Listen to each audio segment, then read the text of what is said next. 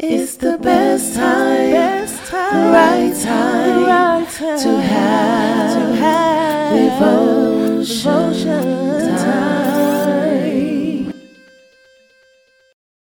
Hi, and welcome to Tara Pop-In Devotions. Today's devotion is titled, Freedom from Ourselves.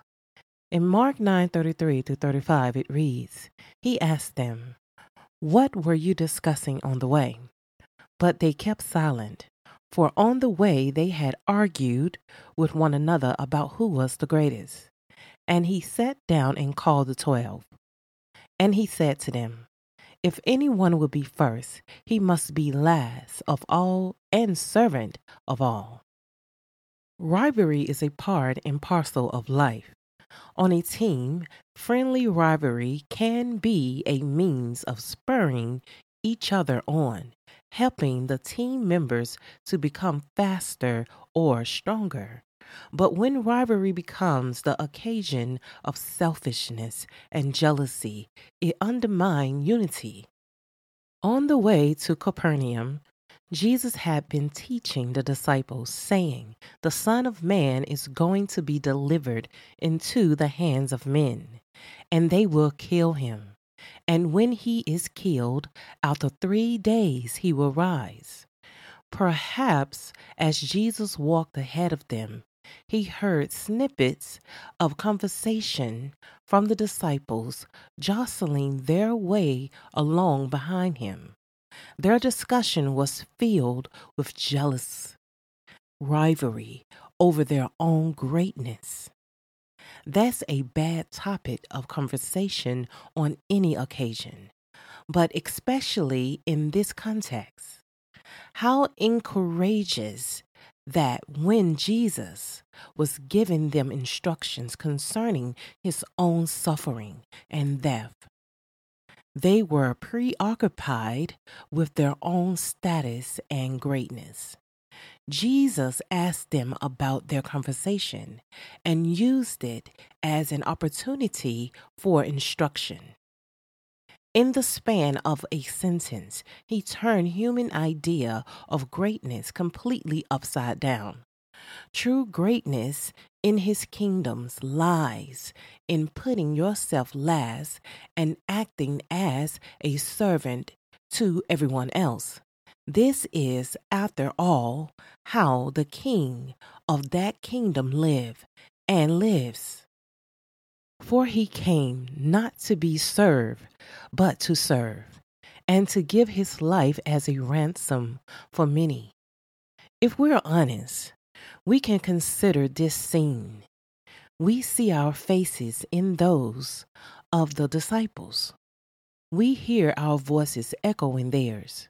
We find ourselves scrambling for position as they did. Selfish rivalry rises to the surface, often and in the most unlikely places. Yet the antidote is always the same: humility.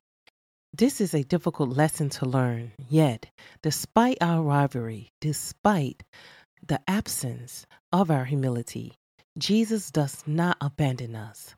To see our faces in this scene is to be reminded that we are constantly in need of God's grace as we walk along the pathway of discipleship. Only the grace of God can get your focus off of yourself and set you free from yourself. Only gazing at the one who left the glories of heaven to die for you on the cross can change your heart so that you seek to serve, not to be served, and care less about your prestige than you do about the good of others. Jesus is calling you today to serve, even as he serves you.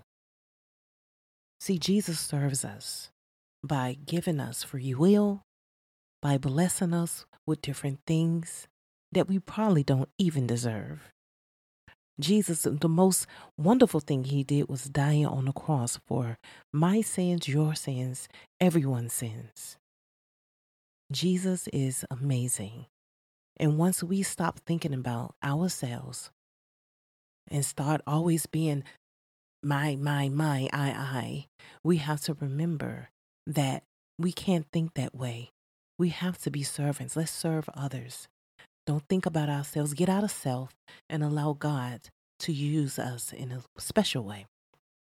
I have 3 points. How is God calling you to think differently?